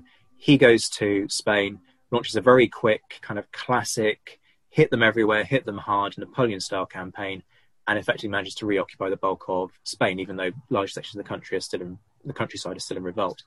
He then goes back to Paris, leaves his local generals and commanders and Joseph to try and manage the situation in Spain, thinking it'll just be a quick mopping up operation. That doesn't happen, but that's, as we say, a story for another podcast. He does kind of get out there before the campaign's done. He's running back. He uses an excuse that there's like a coup or some political wranglings in France, and he leaves the battle he's now going against the British, actually, Sir John Moore, and he leaves it before it's complete, which does allow most of the British army to extract itself in a very Dunkirk style onto their ships. Well, it's a campaign, but he sends part of his force to chase the British towards a place called Coruña in the northwest long retreats through January snows, and they get onto these boats, 112 boats and ships, and most of them go back to Britain and then instantly back to Portugal. Meanwhile, he's now preparing the Grande Armée. Yeah, well, he gets distracted, doesn't he? Because he's focused on marriage. He doesn't have a male heir. So we're back to Henry VIII all over again. So he effectively dumps off Josephine, pays her quite richly for it. She rejects a lot of these, by the way. He gives her loads of gifts. She accepts the palaces, but some of the gifts she outright rejects. So she's got standards. Good for her. Yeah. Oh, yeah. So if you haven't had time to admire it, the Egyptian service that she's given is actually at Apsley House, and she rejects it, saying, I prefer to stay married to him. She throws a huge tantrum. Because he's going, if you can't give me a son, you're no use to me. Henry VIII again. And so what he does is he tries to give himself another air of legitimacy, because he's always got this hang-up about whether or not he's properly part of the European kind of ruling classes. And the bottom line is that he isn't. He comes from minor nobility in a little island in the Mediterranean. And it's that complex again, that chip on his shoulder. So what he decides to do is to marry an Austrian princess, which is part of a peace treaty that he is able to conclude with the Austrians. So he's busy kind of getting married, securing a line of succession. It's very strange that she's Austrian. It's got huge hints of Marie Antoinette all over it, which was a bit of a trigger of the French Revolution. The other thing about that period when he's busy trying to have a son is he loses his edge, which is what ultimately leads to the issues in the Russian campaign. And the Russians, although they signed the Treaty of Tilsit in 1807, they get a bit bored with this whole continental system, and they start... Signed it with a kiss on the lips, by the way, the Emperor of Russia. Was it a kiss on the lips? I didn't know, because Napoleon was very convinced that he'd done a good job of flattering the Russians are. There seems to be a bit of a bromance. So they actually build a barge, and they sign the treaty on a barge floating in the middle of like a river. So they kind of like ceremonially meet the two nations together. And in a traditional sense, the emperor and the Tsar seal the treaty with a kiss on the lips. There are some very odd paintings, little miniatures of the Tsar and Napoleon, and they're sort of a little bit too close for just a kind of standard, diplomatic discussion. It's sort of, I think I've seen Saki comments on Twitter about there must have been a bum pinch going on there. I think there's a little grope. And is this when he goes on his rabbit hunt? Oh, the rabbit! I can't remember when the rabbit hunt is. I think this is Alex one we didn't mention we're going to bring up, but I really want to bring up. Just bring it up anyway. Basically, I think around after the Treaty of Tilsit, Napoleon celebrates. What he's going to do is go on a grand hunt. But what they're going to do is they're going to capture. They order a load of like rabbits, like local, fluffy bunnies, to be caged and then released in front of them, and they're just going to shoot them with muskets. And why would you do that to bunnies? Of all the things we've done, massacres in Egypt, plague, abandoning your armies. Now I'm really fucking pissed off. And now he's going to cross the line. Now he's going to shoot bunnies for no reason. He's going to shoot bunnies, but this is where it gets good. The bunnies are hungry. Tell me the bunnies attack them. The bunnies attack him. Oh, brilliant. They turn round. Possibly they think because his uniform's green, it might be food or something. There's some general confusion. And the rabbits turn round and jump on Napoleon, and he has to run away from the rabbits. It's like Monty Python. They're not killer rabbits. They're genuinely fluffy, local little rabbits, and they are chasing away the emperor. I love it. Not only has he failed to invade Russia, but he's failed to take out the bunnies as well. What a knob. I'm seeing it far more as like Peter Rabbit. Yeah, I want them to be innocent little bunnies. I don't want them armed or in uniform or anything. I just want people's pet rabbits gnawing on him. Anyway. That has got to go into the cartoon. Yes, rabbits, there are going to be bunnies all over Napoleon lying at our feet on the cartoon. Oh, Bertie's just raised his head into the zoom shot. So he invades Russia. To summarise, it's like the biggest army that Europe's pretty much seen in this era. He goes in, no provision set for this era. It takes far too long using narrow roads. And when he arrives, there's one major battle of this campaign called Borodino. And this is where Napoleon should be in his element. He's got the biggest army he's pretty much ever commanded. He's bringing all these elements together, and it's against a huge Russian army that actually builds some fortifications on some heights. And his generals are at their prowess. Let's be fair to them, definitely. Meanwhile, I want to say 2 miles away, but it could be a bit less. Napoleon sulks. He sits down, and he's like, "Don't give a stuff." His generals go in and do a hell of a lot of work on Borodino and flanking manoeuvres. They ask if they can do really extravagant flanking manoeuvres. They need his permission for this, and he denies it, and he keeps going, "Just go straight in. You can brush them away. Charge up the middle." Huge casualties. They're kind of winning, and then they turn around to Napoleon and say, "Look, the only reinforcements we've got are the Imperial Guard. The French Imperial Guard, who are the elite of the elites. They've all got 4 years service, extra pay, better uniforms." And Napoleon just refuses. He likes to hold them back. He likes to basically have them as like a palace guard near him. Or send them out when the victory is assured and sweep away. So they're going to win. They're going to win victory. And he sulks. He says, "No, they're the only soldiers I've got left. You can't have them. They're mine." So I always think that Borodino's won despite Napoleon. I always think of Borodino more as kind of one of these World War I style precursor battles of attrition, in the sense that yes, they do succeed, but it's a battle that's won through blood, essentially, and just wearing the Russians down. The whole campaign is just poorly handled. Part of the issue, some say, is that the army was just too big. It was 500,000 men, and you can't really maneuver an army of that size in any effective kind of way. I also think that Napoleon thinks that he can just kind of fight the battles that he's always fought, sweep in, one crushing victory, force the Russians to negotiate peace terms. The Russians don't play that game. They just keep retreating, keep withdrawing, keep sucking Napoleon into the heart of Russia. And I mean, Alex, you recently did that thing for War Factories, didn't you? Where you made the point that when it came to the Nazi invasion of Russia in 1941, nobody had read a history book, and there's this great shot of you just kind of sadly shaking your head saying, nobody had heard of Napoleon. Yeah, nobody sounds like something I'd say. And so I don't blame him for getting sucked in, because there is no precursor to this. But he gets too carried away. There's one point where he has the opportunity to just kind of stop and winter, and he decides, no, I'm going to keep pushing on. Ends up being drawn all the way to Moscow. In this awesome kind of scorched earth policy, they even end up burning down Moscow. And Napoleon walks into Moscow, finds it basically burning to the ground around him, and realizes that he can't stay for the winter in Moscow. He's got no choice but to pull back. And so they have to run effectively for Poland through a Russian winter, which, as you can imagine, I mean, these people are in woolen clothes. It was the wrong clothing for the summer when it was impossibly hot. During the winter, loads of men freeze to death. They're harried the whole way by the Cossacks. It's of the 500,000 who go in, it's thought that 10% survive, so 50,000 make it out. Oh, that's just criminally negligent, isn't it? And it gets worse. Halfway back, Napoleon jumps in a sleigh, horse-drawn sleigh, and I think the technical term is buggers off back to Paris. Is that the one where it's alleged that he dressed as a woman as a disguise? There is that alleged. There's another story, which is that he tries to come to a river crossing with a ferry, and he asks the ferryman if he's seen anyone come this way, and he goes, no, I saw 500,000 men go one way and only one man come back. I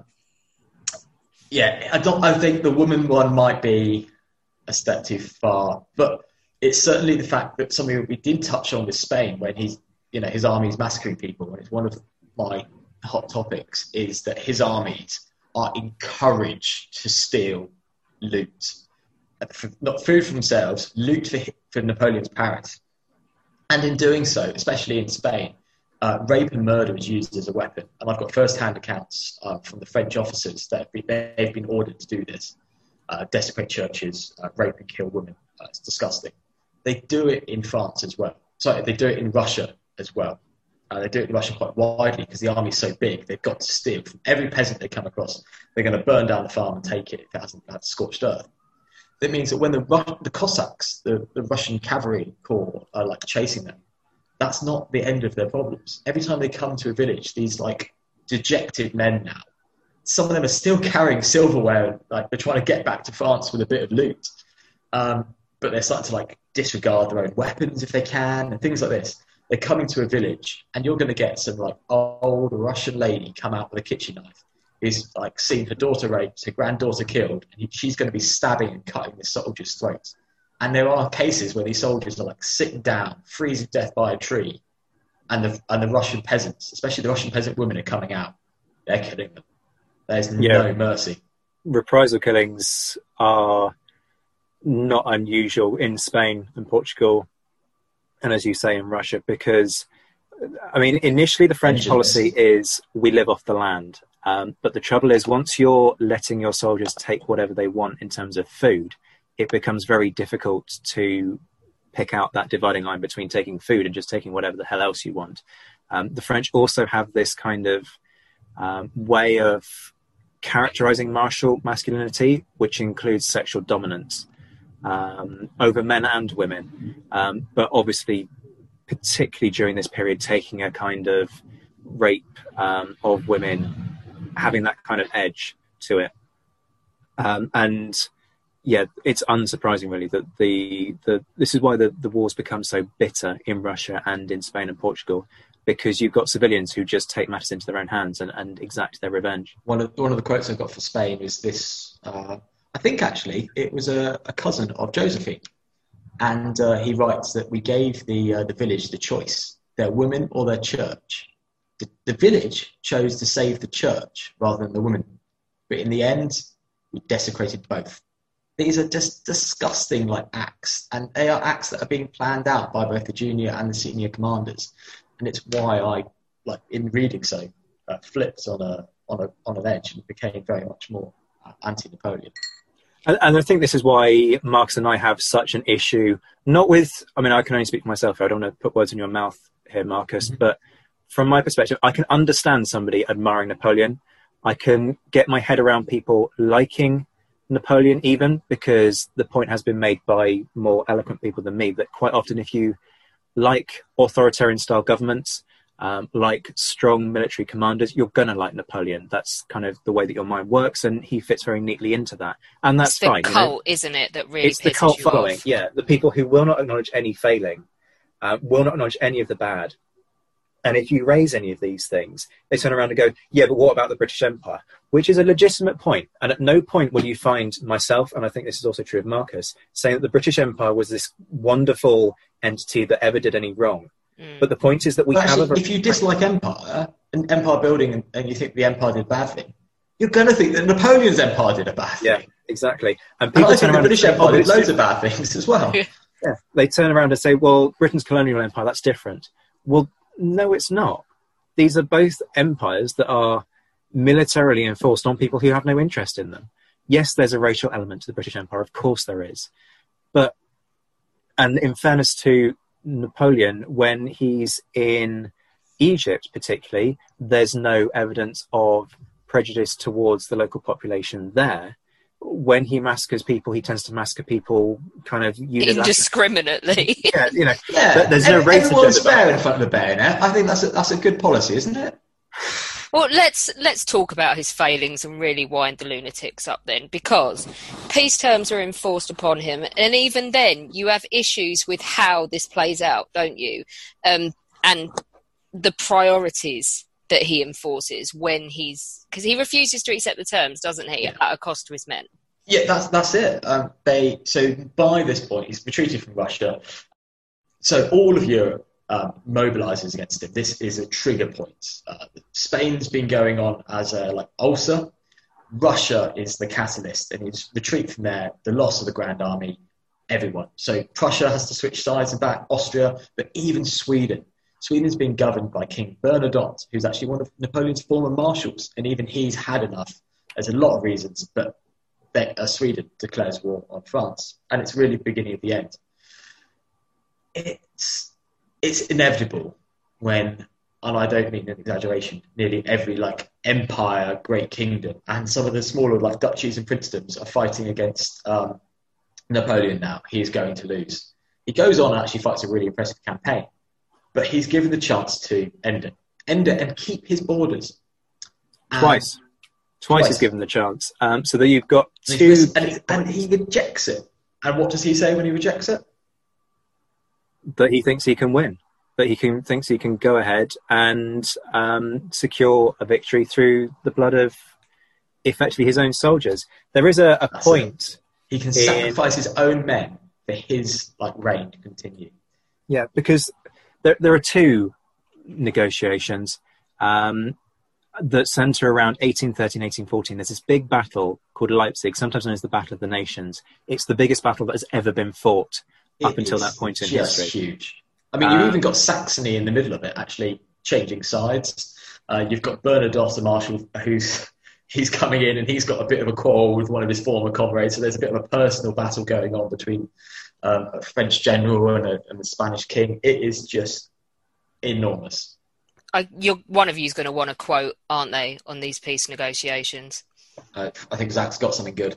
Well, I mean, this one isn't particularly about the peace negotiations per se. It just kind of captures that sense of Napoleon not really giving a monkeys about the human cost of his conflict. So there's a point where he is reviewing the carnage of a battle, and he turns around and says, and I'm quoting here, one Paris night will replace them all. Une nuit de Paris remplacera cela. Now, excuse the French accent, because as we've established, my accents are apocalyptically bad. But I don't know, I quite liked your American accent. Really? The American you did? That was hilarious. Yeah. Didn't attempt dealing with the Irish. But anyway, let's get back to Napoleon. It kind of... There's another one, actually, where he says that he thinks nothing of losing 10,000 men if it realises his objective. That's in these peace treaties. 10,000 men. It's just, it captures the breathtaking arrogance of this man, that his personal ambitions, which is what we're talking about here, we're talking about his empire, his personal glory comes before what's the good for the French nation. These are French citizens by this point who have to be drawn into this fight, because for a good chunk of this, part of how France fights its wars is to recruit soldiers from other nations as a kind of enforced levy. And that's what a large chunk of the army that goes into Russia is made up of, particularly Polish troops. By 1813, a lot of it has to come from France, and particularly 1814. And he does fight these incredible campaigns. 1814 is just mind-blowing. It's a parallel, really, of what he does in his early days in Italy. I think the Duke of Wellington reads about it and goes like, my God, that's generalship. Like, that is impressive. It's an incredible campaign because he's got this smaller army that he can pivot and move much faster, so it suits his way of making war. But there's a second time where he's offered worse peace terms by this point, because the coalition is now on the borders of France. You've got Wellington having invaded southern France, being the first country to get its troops onto French soil since the early days of the Revolutionary Wars back in the early 1790s. And still, he's determined to fight on, thinking that he can win one big battle and change everything. And that's before we even get to Waterloo, which is just another story in itself in terms of breathtaking arrogance.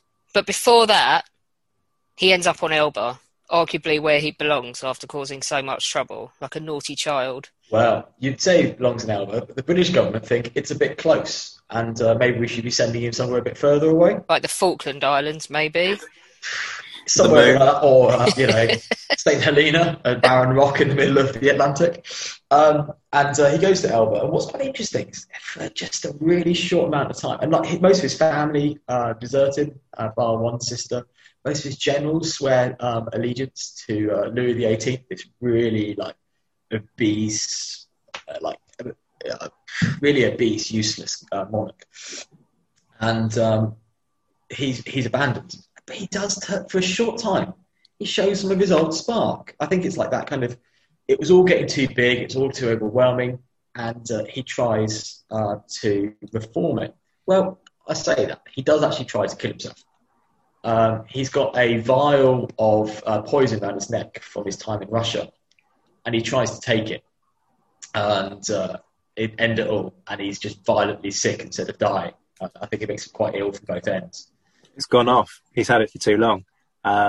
Does it actually predate Russia? I've got a feeling he's been carrying it around for years. Yeah, even longer. And somehow Russia thinks, I might be wrong. So if somebody... You've got to question the psychology of someone who's commanding like one of the greatest and largest armies in, well, let's say the European world, carrying around a vial of poison to kill themselves. It's quite an interesting... I mean, there's always that chance that you can be captured.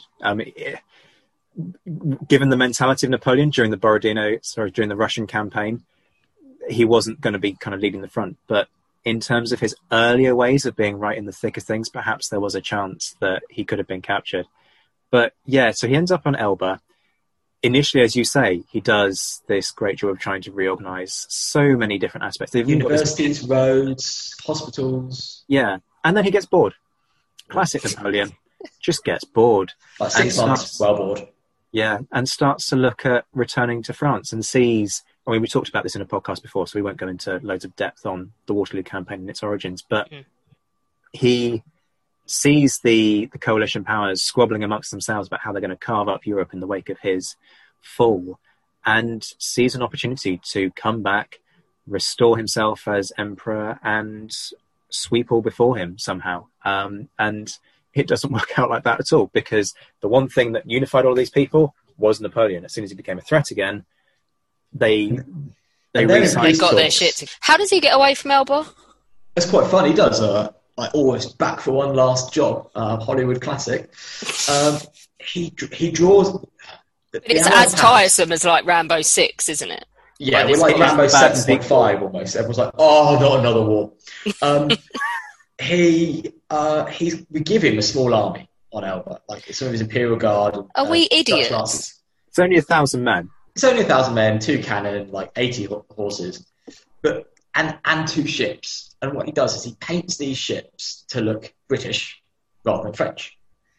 And then you got to give it like some like thingish cone of shame to this guy. The governor of the island goes off to see his girlfriend, his mistress, in Italy, and he thinks, you know what? It's only been like 8 months. Napoleon's really resigned himself to, you know, being the emperor of this tiny island. He's never going to escape, even though it's only a few miles off the coast of France, really.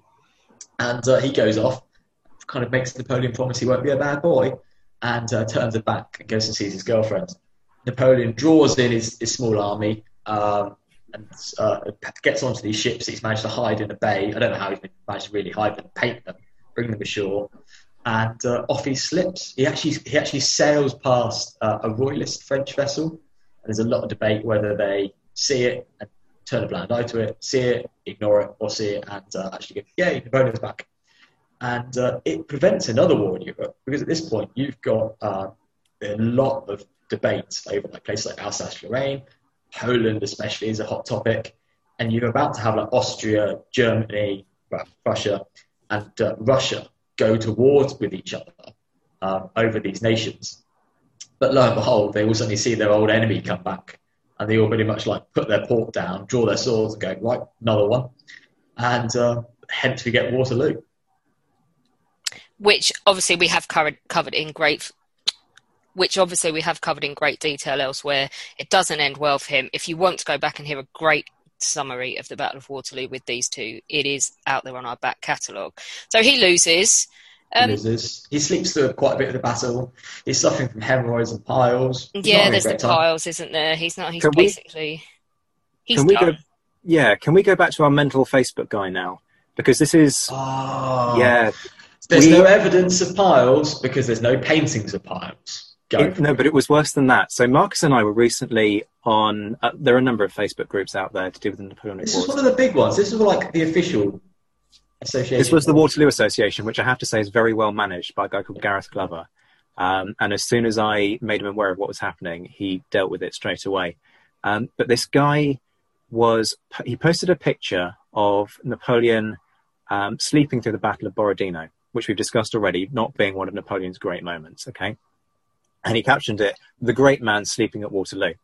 Now, I can't remember if Marcus got to this first or I did. I've got a feeling it might have been Marcus. And he turned around and said... both like, hold my drink. Somebody hold my earrings. I'm going in. We're also doing the, bring in the cavalry. Zach! And I think you got to it first and turned around and said, look, mate, it's not Waterloo, it's Borodino. Here's the link to the original. And then I chipped in and said, and with the best one in the world, it's documented that he probably wasn't sleeping through Waterloo. He was having some form of medical treatment, possibly for his piles. Now, this guy just turned around and said, no, it's a lie. And so we started saying, so, sorry, what bit's the lie? The fact that we can categorically prove this isn't from Borodino, or the fact that there are documented sources from Napoleon's medical team saying that he was treated for piles around the time of Waterloo? He said both, didn't he? He turned around and said both. So he just went full Mel Gibson crapping. Yeah, and his painting of like Napoleon sulking at Borodino is by a French artist. It's a lovely painting. And when we kept pushing the point, because you know what I'm like with these things, I don't let them drop because I'm just pedantic like that. And he turned around and went, yeah, but look at the painting. Do you see Napoleon being treated for piles in this painting? I don't think so.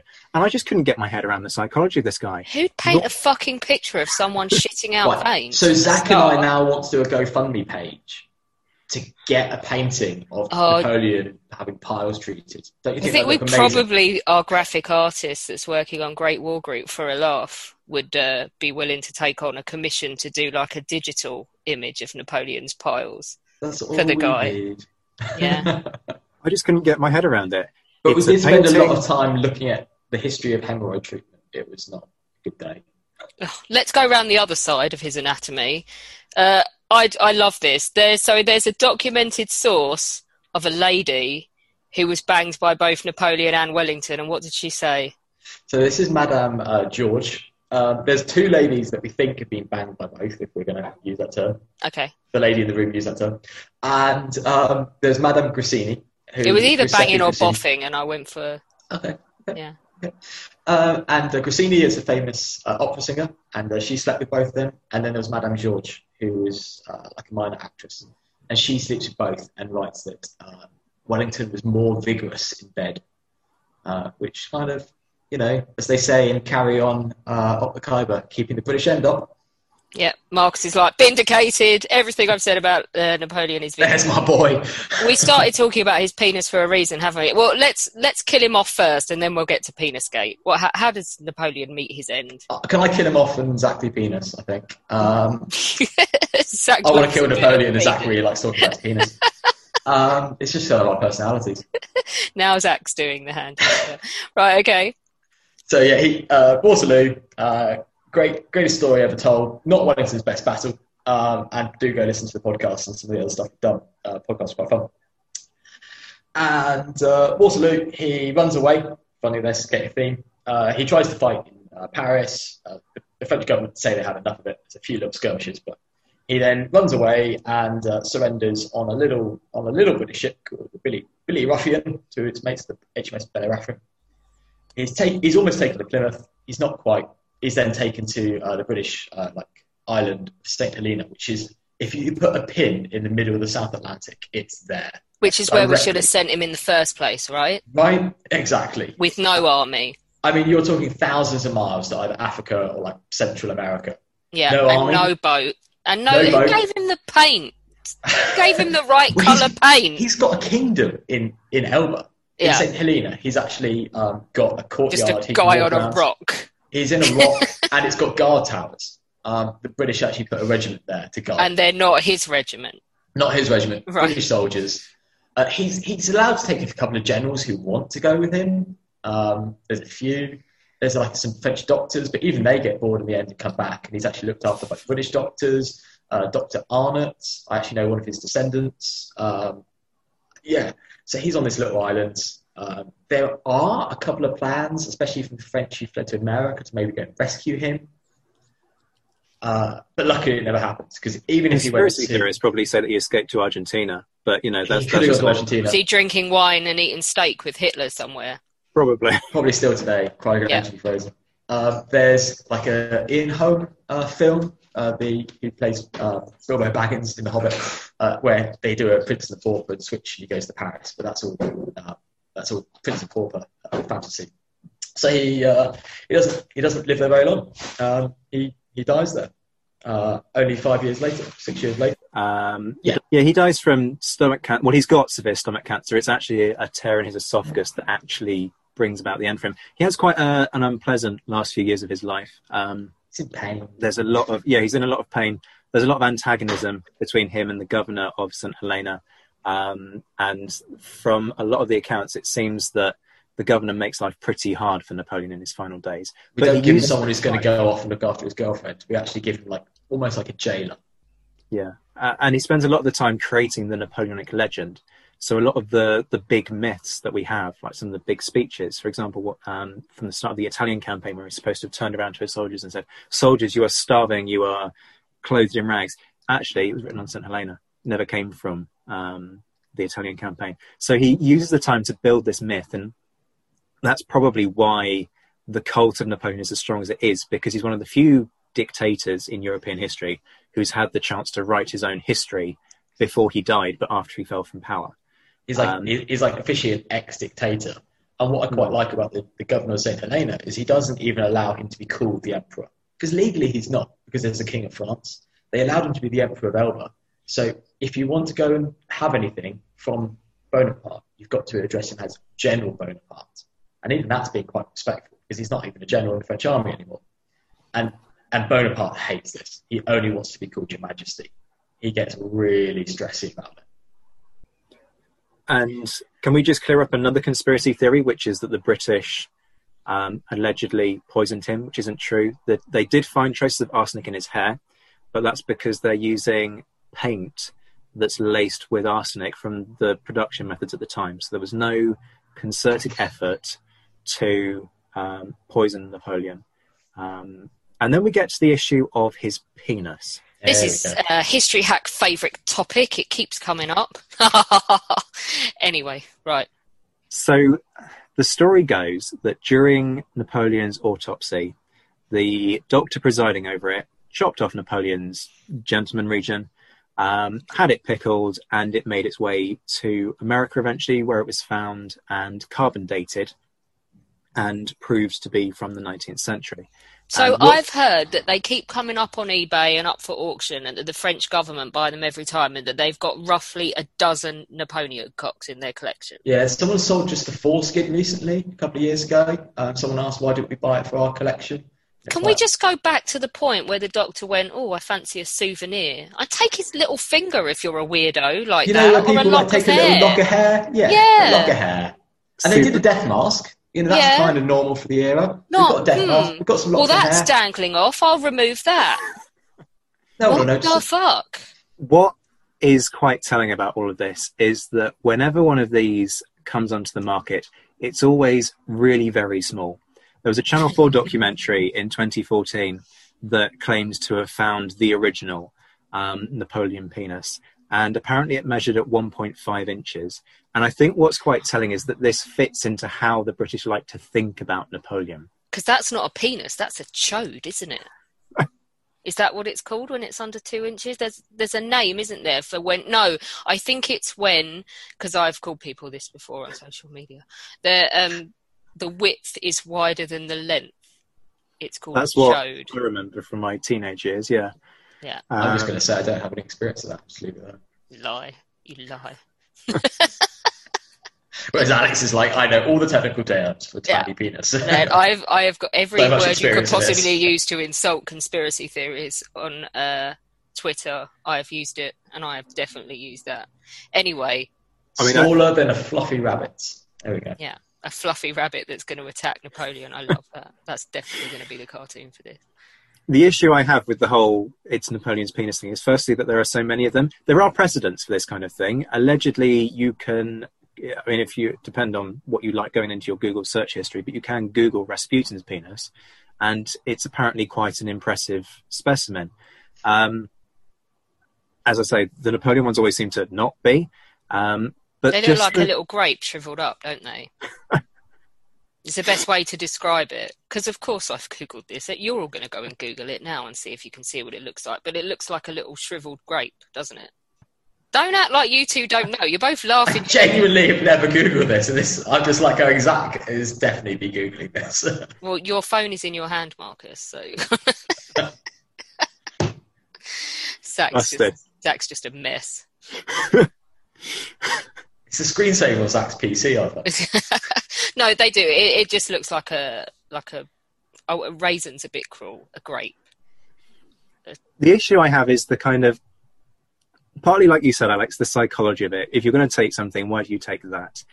But also the kind of the international incident that would have surrounded demasculating France's national hero, because Napoleon was still popular within sections of French society. That's why he was able to come back in 1815. The army flocked to him.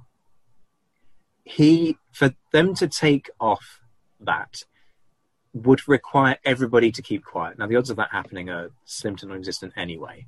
You've then got the fact that he was dug up and moved to the Hotel L'Invalide in the centre of Paris. And if you're ever in Paris, go to Napoleon's tomb, because it is the most incredible... it is incredible, but it's like you do wonder if it's compensating for the fact that the corpse doesn't have a penis, because it is slightly...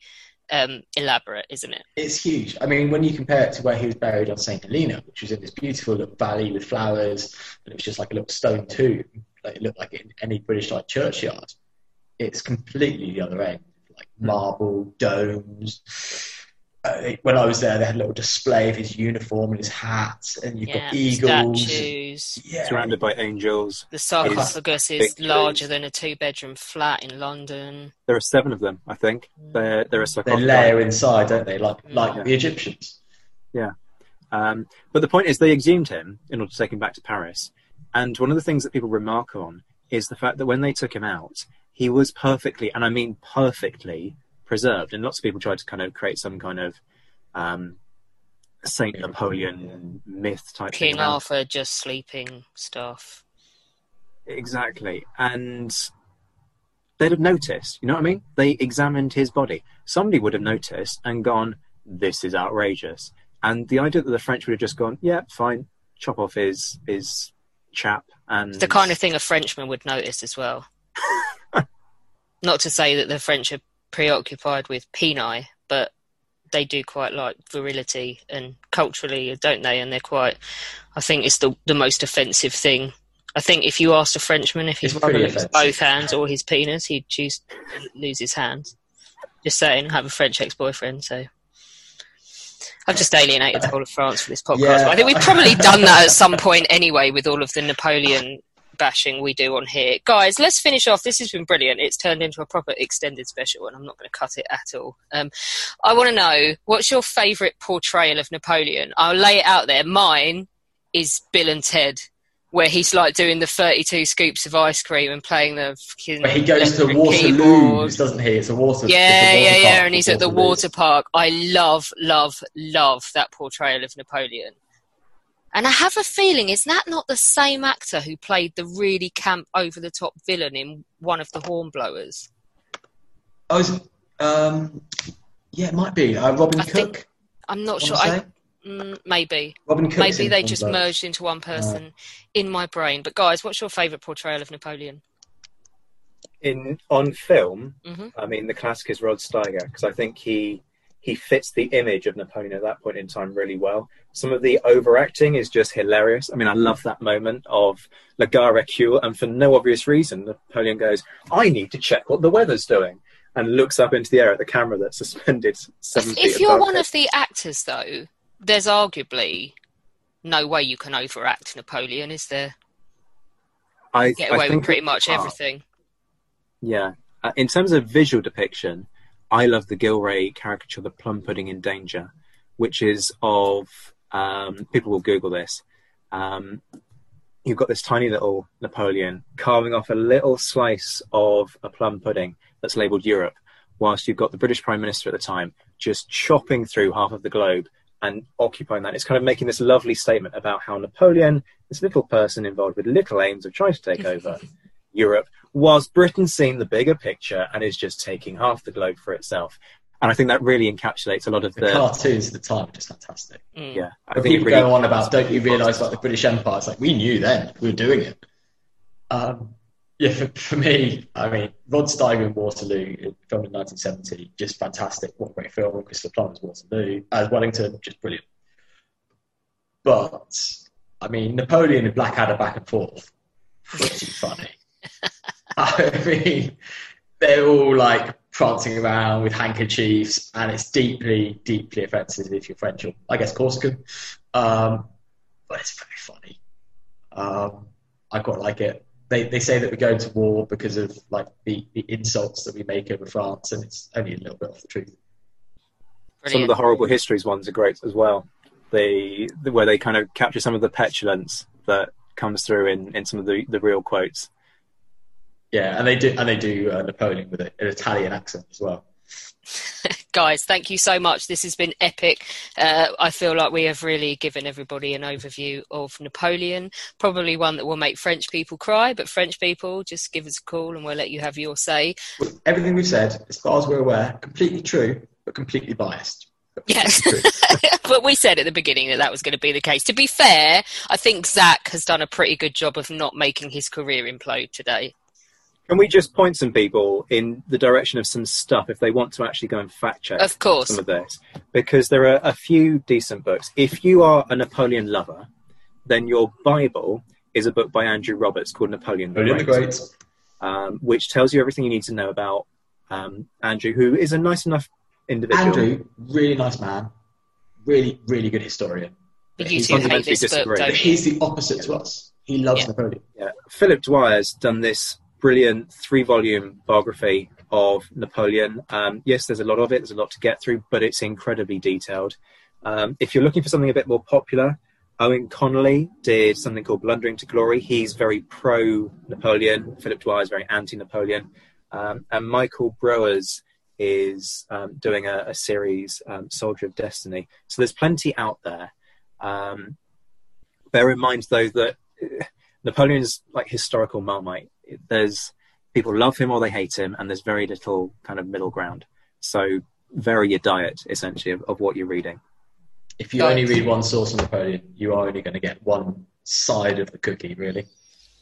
Guys, thank you so much. This has been brilliant. Once again, you have been an awesome double act. I know we also do have in the bank a great interview with Zach on crime and punishment in the British Army at this time, which is his PhD, which is really interesting and really good and gives you a really good reality check about the British Army, which is quite possibly needed.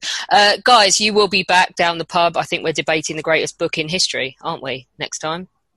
We are. I'm going to see who I can steal from this time. I got Alina's last time.